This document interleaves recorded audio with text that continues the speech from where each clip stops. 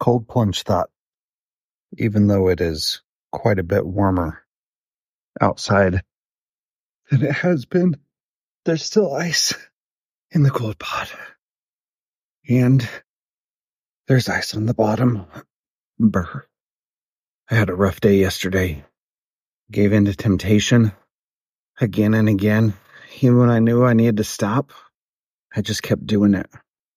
There's one thing that I've been thinking of a lot, that any kind of sin separates us from God, no matter what that sin is. This is a really key piece. We, as humans, like to put sin on a grading curve and say, well, some sins are really bad based on our own personal beliefs, and others aren't so bad based on our own personal belief. And the reality is anytime we're sinning, it separates us from God, and it's bad.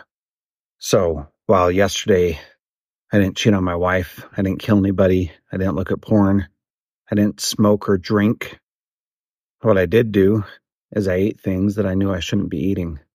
And I sedated myself with food instead of dealing with the frustration and stress that I was feeling. I didn't scroll on social media endlessly and drown my sorrows there, but I did eat a bunch of food that I shouldn't have. So here's the other thing about that.